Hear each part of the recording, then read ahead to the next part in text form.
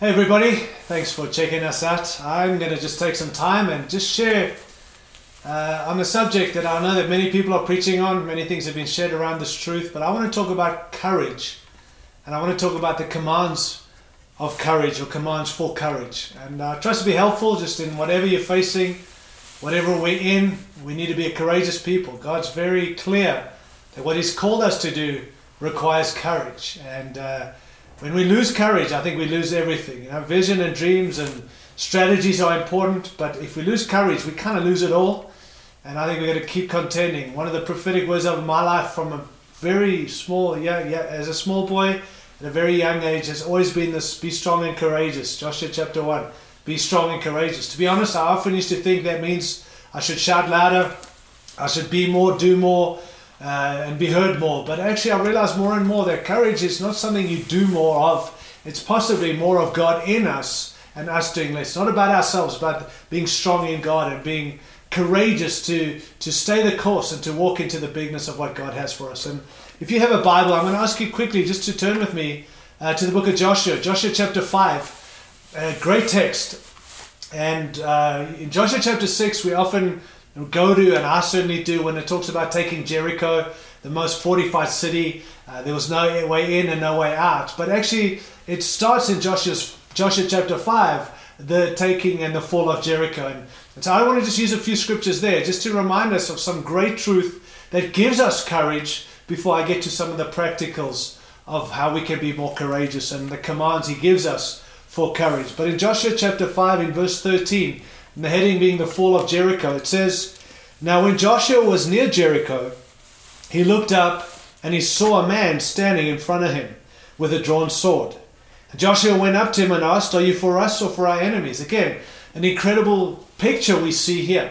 I guess many of us are not used to seeing a man with a drawn sword because we don't go to battle like these guys used to. But in a day that Joshua was facing, he was out praying, I believe. He was out as a good leader strategizing. His people, the Israelites, were, I guess, resting.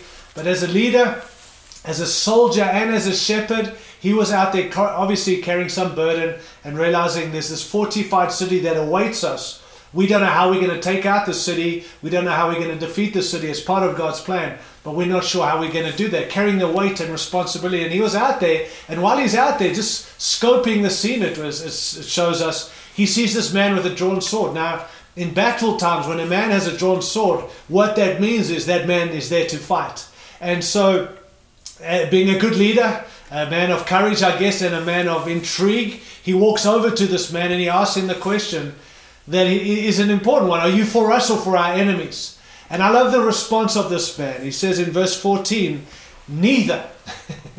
I'm shocked by that response. Neither.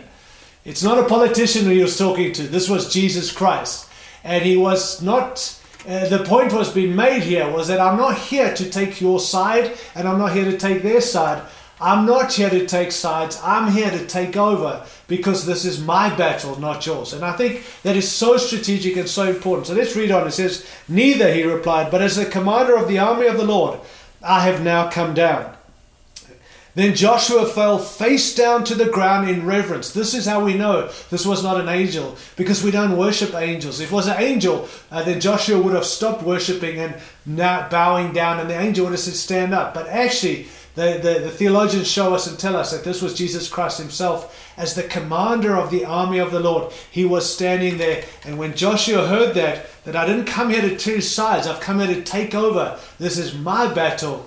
It says he fell to his knees and he worshipped. And this is what he said, and asked him, "What message does the Lord have for his servant?" And verse 15, the commander of the Lord's army replied, "Take off your sandals, for the place where you're standing is holy."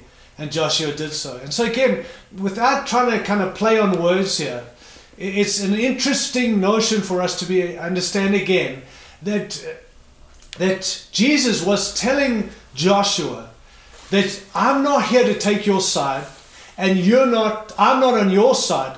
Actually, I'm here to take over and you're on my side. which changes everything, friends. If you and I are truly going to be a people who walk in courage and understand courage, we've got to understand this battle is not our battle. What we give ourselves to is not ours. We're not hoping God's in what we're doing. God's saying, you're on my side. And so it's a good question to ask ourselves.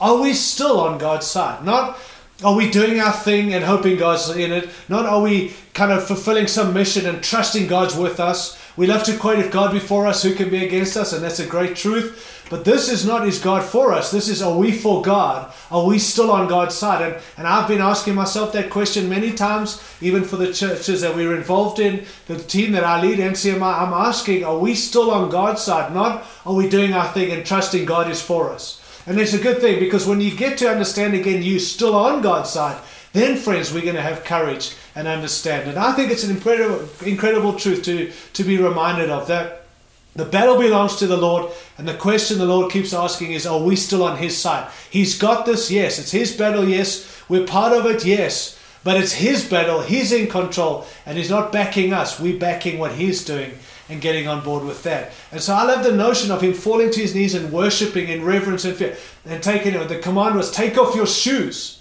your sandals, while you're standing on holy ground. Why? Because what I've called you to is not a good idea. This thing is it's reverence. It's a God thing. It's a divine thing, not a man thing. And I think it's important for us to remind of what we're involved in is a God thing. It's a divine thing. It's not an our thing, and we're hoping God's in it. We know other texts like this. In Exodus chapter 3, the exact same thing happened there with Moses, with the burning bush, as you now know the story well. And Moses is taking care of the sheep. You can read it in Exodus chapter 3. And there he sees this bush on fire, but it's not burning. And so he walks over to it to have a look at it. And he gets this command, take off your shoes, you're standing on holy ground. In Isaiah chapter 6, another great text, in the year that King Uzziah died. Again, I'm highlighting this truth because it's so important for us to understand. If we're going to truly have courage, we've got to know that what we're involved in is a God thing, and we're backing what God's doing. And we need that divine revelation in everything we do, because that's what will give us courage. And so in Isaiah 6, as you know the story, the King Uzziah had died. It was a down time, it was a difficult time for the region and for the place. And as a prophet, Isaiah the prophet, what was his job? As a prophet, to declare the word of God. So he needed to hear God's word to declare it. But it says, in the year that King Uzziah died, I saw the Lord. Interesting, he didn't get a word from God. He saw God.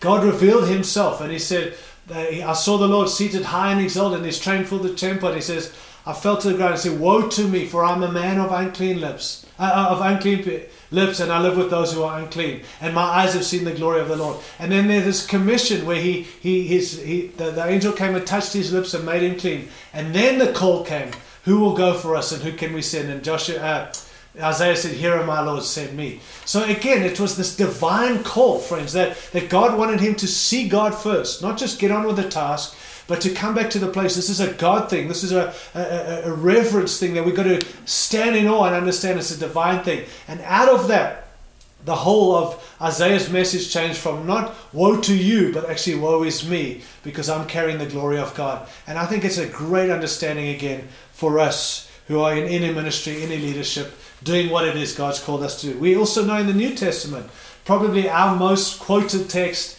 is Matthew chapter 28, with the whole Great Commission, the call of Jesus, when He brought His disciples together and He gave them this Great Commission to go make disciples of all nations. We often start in verse 18 of Matthew 28, but in verse 16 it actually says, when they saw Jesus, they fell and worshipped Him. And some doubted, and then this commission came. And the point I want to make is that this Great Commission came from a place of worship and a place of reverence and honor. As they worshipped Him, He commanded them and commissioned them. And again, I believe it's because Jesus wanted them to know this isn't a good thing, go do your thing. This is a God thing. This is a divine thing. And it's out of that place of worship, out of that place of awe, out of that place, this is a God thing that gives us courage, and it keeps us motivated in what it is God's called us to do. So don't neglect the divine element of what you and I are being called to, what we're involved in, whether it be small, where no one knows about it, or whether it be a big ministry, or whatever we're doing, friends, there's a divine nature to this thing. And it's vital for us to remember so we can be strong and courageous in it. You know, when we lose the divine nature, we actually lose the value of the significance of what we're doing. And everything we do, it kind of gets limited to us and our thing. But when we keep the divine nature and understand that everything we do is for God, about God, it's on His side, it gives us value. And it keeps God's call pure, which is what's so needed, even when we're called to be a courageous people. It keeps it God's. When we lose the divine element of what we are part of, you know what happens, and this is so evident in the church today, man's needs become more important than God's glory, which is tragic, because it's about the glory of God, not just the needs of man. When we lose the divine element of what we've been called to, our strategy becomes a result of human observation rather than revelation. Let that sink in, friends, that too many of us are responding to human observation rather than divine revelation. And maybe as the church or as followers of Jesus or in ministry, we're busy with good stuff, but it doesn't make it God stuff, because we are observing the needs rather than getting revelation from God for what we should give in ourselves to. And that's important for us. I also want to say that when we lose the divine nature of what we've been called to, this is tragic, but we begin to magnify the minister or the gift or the person at the expense of the master or the giver of the gift. And that is so evident in the church today. And may we not be a part of that. May we fix that. May we get our eyes fixed back on the revelation of Christ. And we make much of Him and we honor the gift, but we glorify the giver of the gift, who is Jesus Christ. Also, that when we lose the divine nature of what we've been called to, our mission, what we're involved in, really has no roots, no long-lasting fruit. But when it's based on the revelation of Christ and the understanding this is a divine thing, what we've been called to, and He's not on our side, we're on His side, it actually gives us fruit, long-lasting fruit, and what we're doing has roots that are going to last for eternity. And so again, those are some things, but I want to just say again, we're on His side, He's not on our side. And the question is, are we still on His side doing what it is He's called us to do? That was the question that He challenged Joshua with in a season of taking a city that was untakeable. But God's strategy came from a place of worship. And that's when God gave him in Joshua chapter 6 how He will take the city, that he must do this and God will do this. But it didn't come from a podcast, it didn't come from a book. It came from him on his knees, recognizing the commander of the army of the Lord, speaking to him. And I still believe there's some of that for us today, where God wants to speak and give us courage to take cities and take regions. But it's going to come back to that place of worship, friends, and also understanding this is God's thing, not our thing. And we need to keep it like that. Can I also just throw this out, just in light of this thing of understanding and the commands for courage, that we need to know where our effectiveness comes from. It's not in just strategy. It's not in our gifts. It's not in our ability to do. It actually comes from God. When we get that understanding, our effectiveness comes from God. That's, my friends, where we find our courage and where we can be courageous. You know, laying hold of our call, I believe, means owning both our potential and our limitations. Many like to talk about their potential and highlight that, or only highlight their limitations. But when you come to own your call, you understand. Lay hold of our call means we own both our potential and our limitations, knowing what we can do, but also knowing what we can't do. But our effectiveness doesn't come from what we can do. It comes from God, who gives us the ability to do what it is He's called us to. So we need to trust the Holy Spirit within us and upon us for us to be effective and to be courageous in the call and the mandate that God's given us. Allow your confidence to flow from that truth. It's God who empowers us, and our effectiveness comes from Him. Can I also just say, work on your craft as a leader, not out of desperation to be the best, but rather to create a context for God to use you more. So it's not about being the best, it's about God use me more, and I'm willing to do whatever I can, but I understand my effectiveness comes from you. That's where I find courage, and that's what keeps us strong. Just quickly on this, what keeps us effective? Well, just some thoughts around this. And again, it's a little list I have in my Bible that I like to go to regularly and just make sure, because I want to be effective. I'm sure you do. I know we're talking about courage here, but I don't want to just be courageous. I want to be effective, and that's why we need courage to be more effective. And so what keeps us effective? Well, obviously, first and foremost, it's the presence of God. He guarantees our success. And so again, we don't want to attempt anything without His presence, and we want to understand the presence of God and walk in His presence. That's what keeps us effective, He guarantees our success. What keeps us effective in ministry is prayer, personal prayer.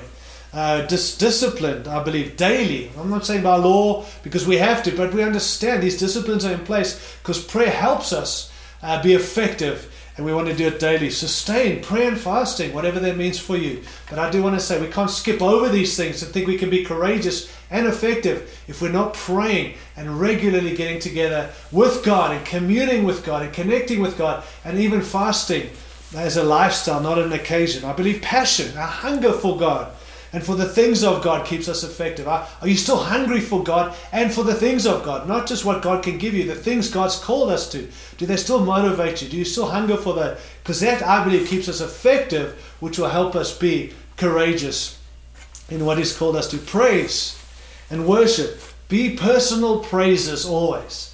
And regardless of if you can sing or not, whatever your voice sounds like or whether you can play an instrument. Honestly, I can't play an instrument. I wish I could.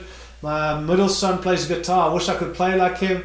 But at the end of the day, I'm a worshiper because I love Jesus, and I realize that effectiveness comes from personal praising, not just putting on someone else's song. Sing your song to God, because I do believe that's where if we're personal, not corporate praises, personal praises, will be effective. Power, God's power and authority and anointing, I do believe also keeps us effective. His prophetic promises.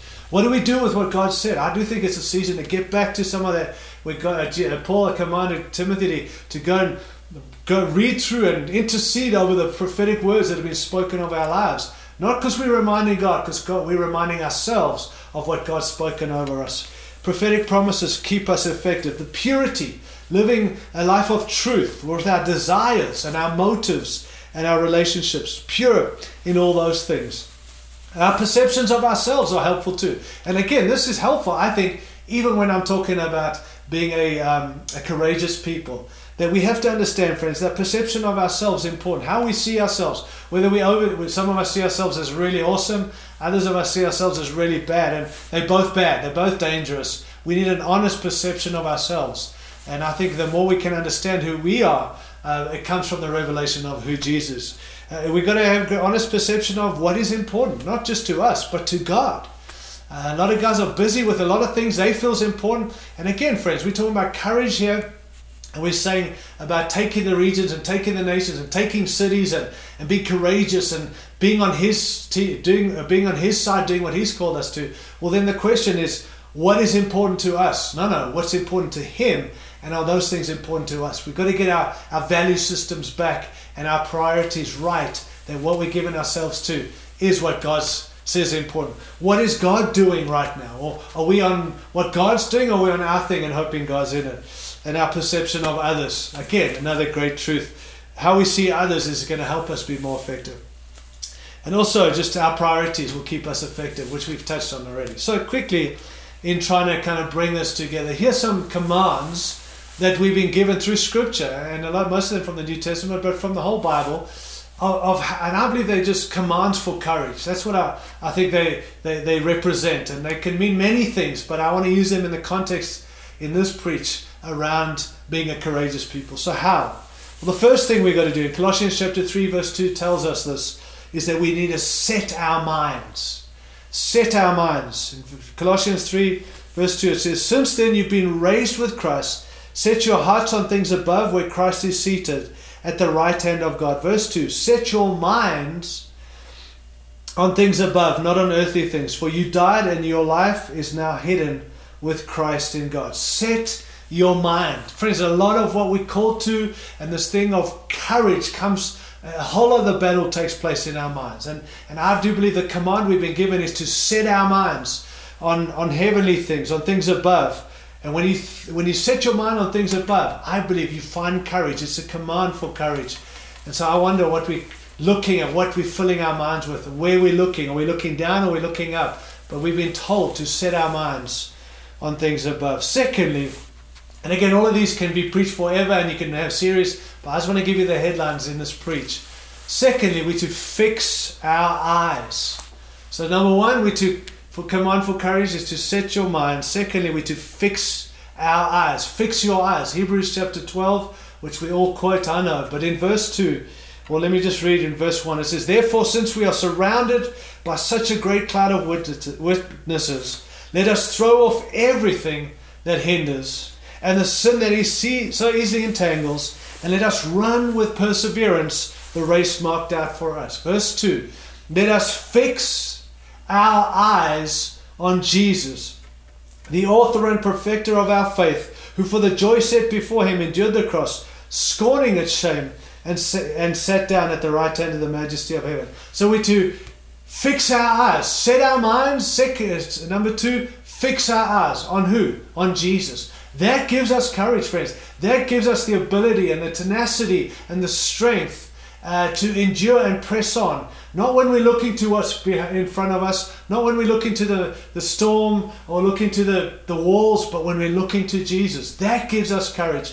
And let that be the reality of where we're looking, because that's a command for courage. And we all want courage. Well, then we've got to fix our eyes on Jesus. Thirdly, we're to guard our hearts. Guard our hearts. So these are commands.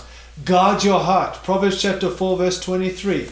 Above all else, and again, the writer's talking about all these different things of fixing your eyes and walking this way and making sure your feet do not slip. And then the writer of Proverbs says this, "But above everything, above all of this, guard your heart, for it's the wellspring of life." The New King James Version says, "Keep your heart with all diligence, for out of it springs the issues of life." The New Living Translation, I like to just bring a couple of other translations to just make the point here.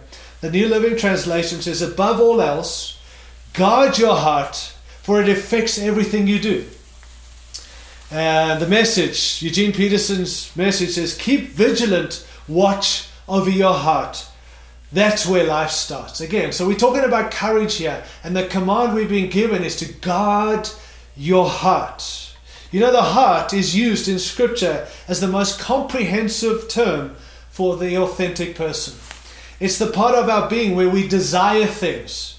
The desires that drive you can actually become the demons that drag us down. So be careful what your desires are. But that's what the heart represents, where we desire things. It's also where we deliberate things, where we make decisions, where we deliberate and we kind of contend for what we're going to do, friends. That's the heart, and that's what it represents. And then obviously it's where we decide things. Someone said it's been described as the place of conscious and decisive spiritual activity.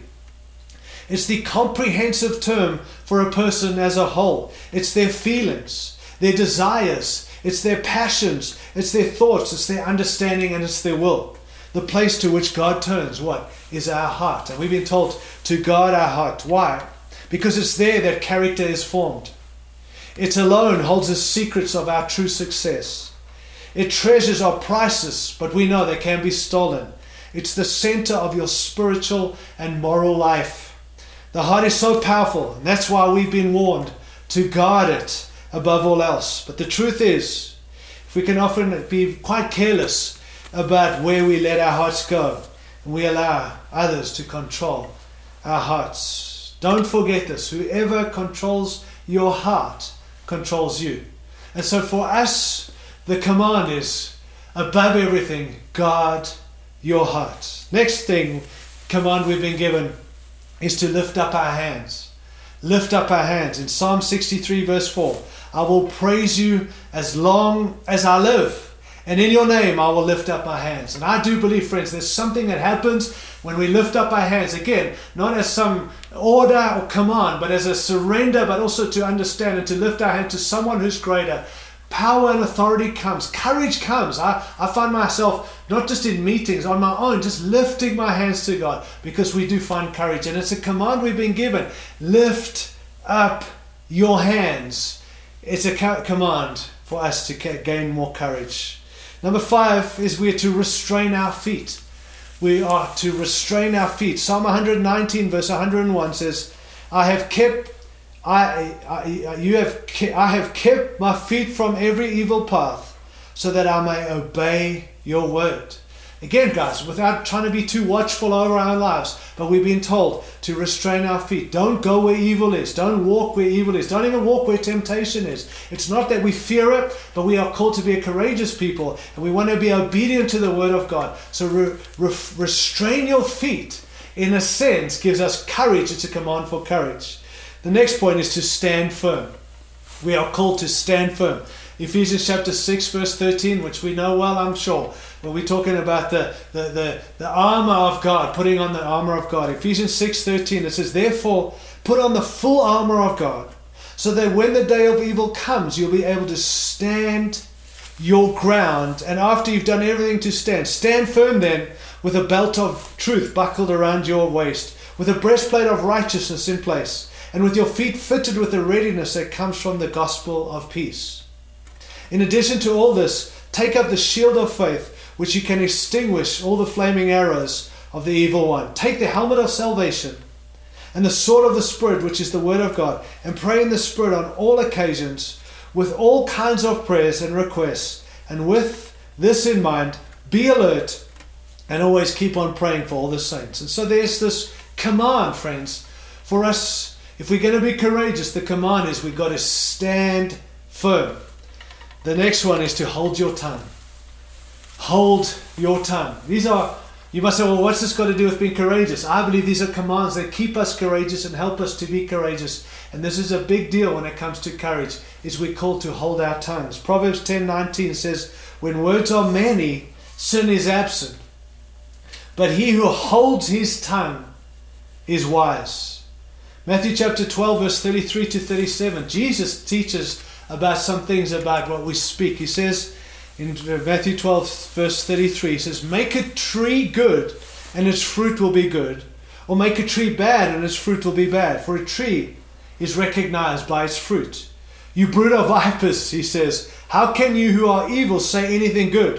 For out of the overflow of the heart the mouth speaks. Over the overflow of your heart, your mouth speaks. We're talking about guarding our tongue. The good man brings good things out of the good stored up in him. And the evil man brings evil things out of the evil stored up in him. But I tell you that the men will have to give an account. We will all have to give an account on the day of judgment for every careless word that we have spoken. For by your words you will be acquitted, and by your words you'll be condemned. So words have power, from what we've just read, to transmit power. They transmit things. They have the ability to transmit power. They have the ability to reveal our character. What we say, what comes out of our mouth is the overflow of who we are in our hearts. And so they reveal our character. Also, we just read that our words determine our rewards or our judgment. Our words produce fruit. And our words, I believe, actually shape our destiny. I've often thought about this and thrown this question out. What would your world look like if all the words you've spoken all came to be? I wonder what kind of future we would have. May it be the future God intended, because our words carry power and they shape our destiny. And the command we've been given is to watch your words. Be careful what you say.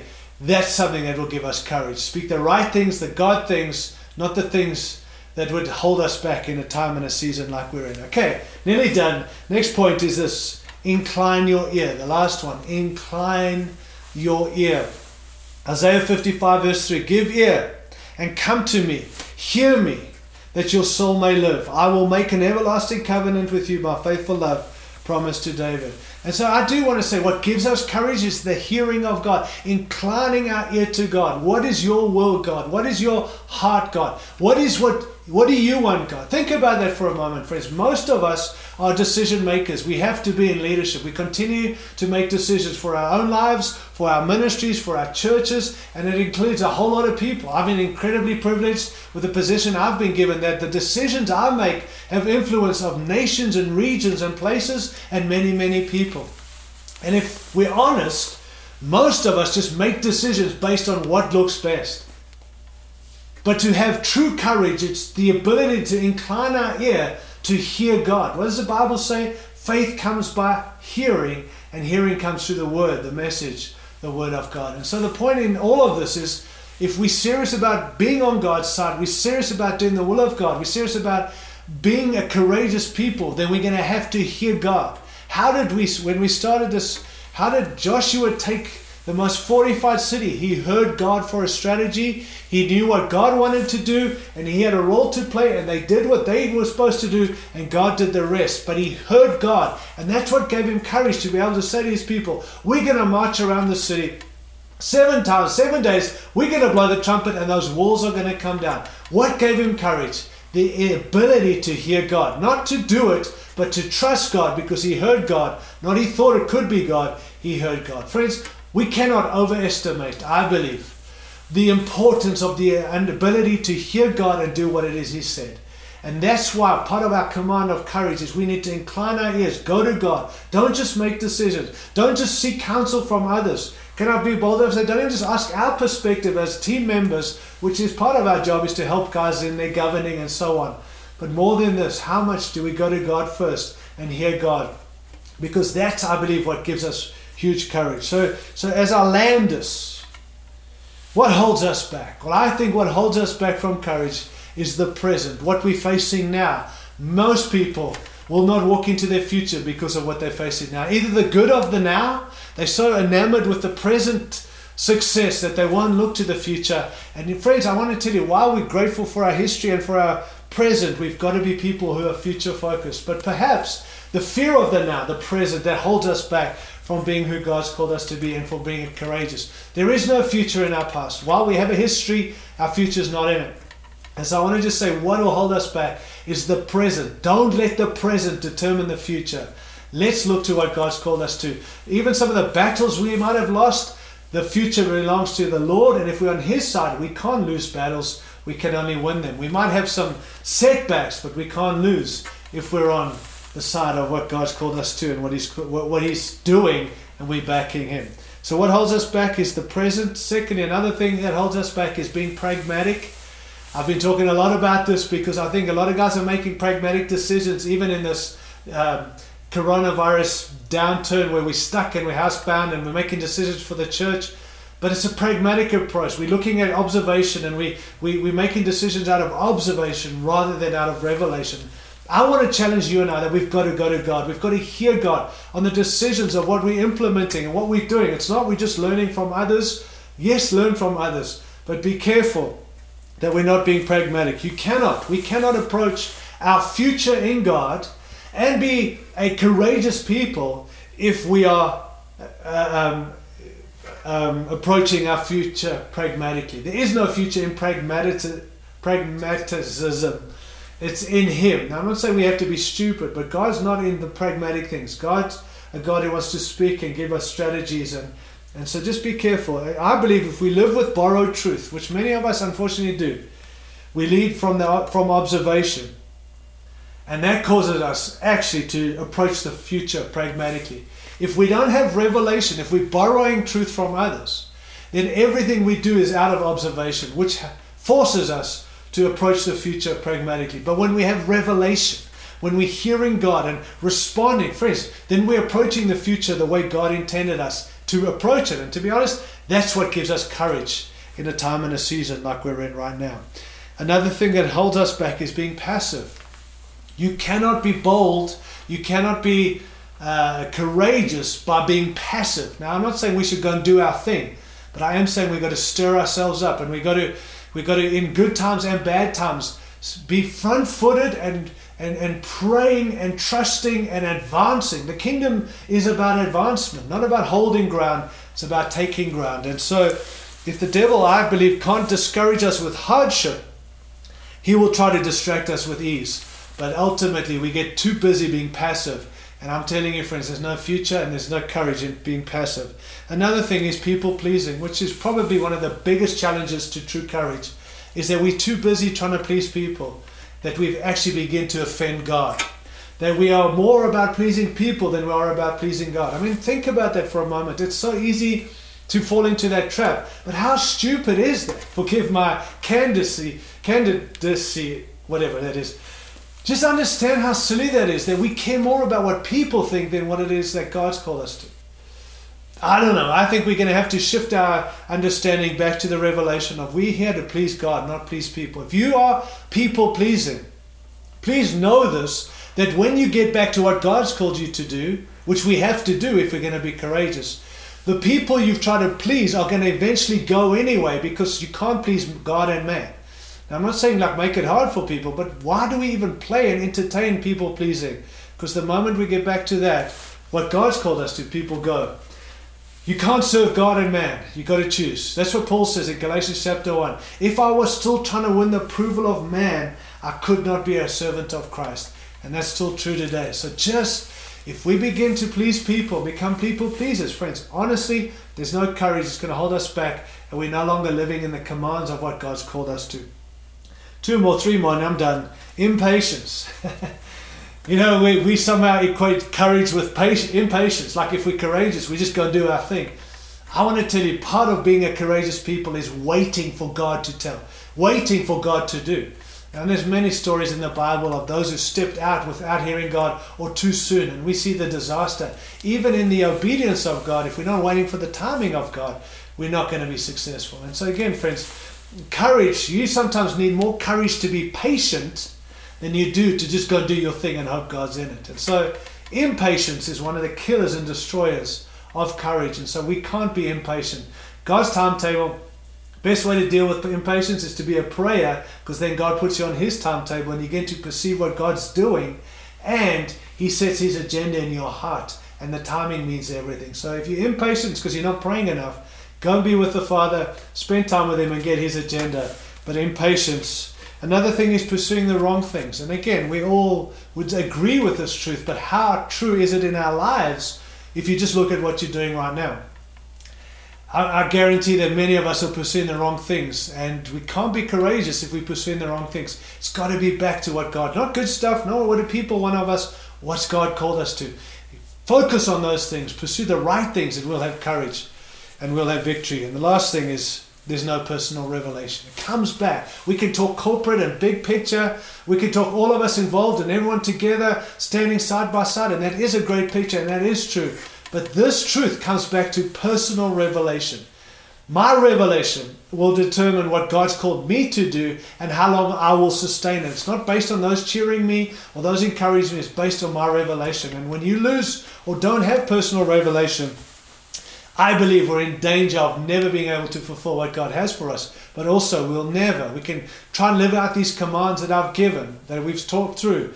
But if you haven't got personal revelation, if you're not owning it, and I do believe, friends, if we're not begging God to reveal more of himself to us, that's where we get our faith from. That's where we get our courage, is the bigness of God. And that comes from the place of being on our knees before him. A personal revelation. Are you still asking and begging God for revelation? And so, again, these are many truths, and I know that I've thrown them a lot out there. There's a lot more. But I'm trusting it'll just stir us to go and study the Word again. But also, friends, I'm telling you, I believe this season requires courage. It's not being strong in ourselves. It's being strong in God and keeping these focuses true and making sure that these commands are not just commands we read, but we're living by. Let's go be courageous. Let's go and take ground. Let's go and take cities. Let's go and take regions. Let's go and get the job done. Let's make sure we're still on his side, and let's do it from a place of worship in holy awe and reverence to this great God, because what we're doing is significant if it is what God's called us to. And that matters most. Doesn't matter what people say. So God bless you. Be strong and courageous. We look forward to seeing you again. Take care. How long? 38 minutes. Gee, huh? That's a lot of time.